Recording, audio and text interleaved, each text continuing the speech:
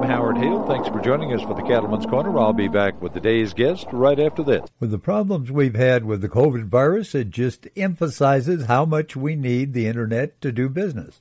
And more business is being done in both the horse and the cattle industry and related industries over the Internet. So if you don't have a really good Internet presence and a good place to house your website or to advertise your website, go to agsearch.us. You can get it on there.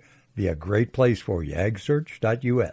That's agsearch.us. Ted Howard is a Kansas horseman and stockman that does a lot of work with feedlots, but you work with not only the pen riders, but some of the other help around the feedlot, don't you? I do a lot of work with processing crews on the low-stress end of it.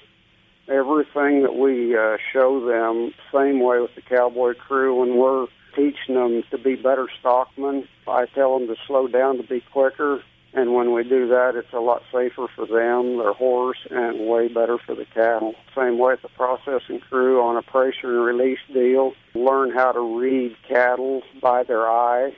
We have very little effort in pushing cattle through the snakes or the tubs or the bud boxes. It just makes their jobs a lot easier and way better for the cattle. Sounds like you really enjoy the kind of work you're doing. I do. I never would have guessed that I'd enjoy it as much as I do. Everything I get to show them is such a positive deal for them. They really get excited about it.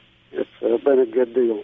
Kansas horseman and stockman Ted Howard, who does a lot of work with feedlots to make them better stockmen and better cattle handlers. Thanks for joining us for the Cattleman's Corner. Always great to have you along. May God bless, and you come back in. Join us again, won't you? I'm Howard Hale.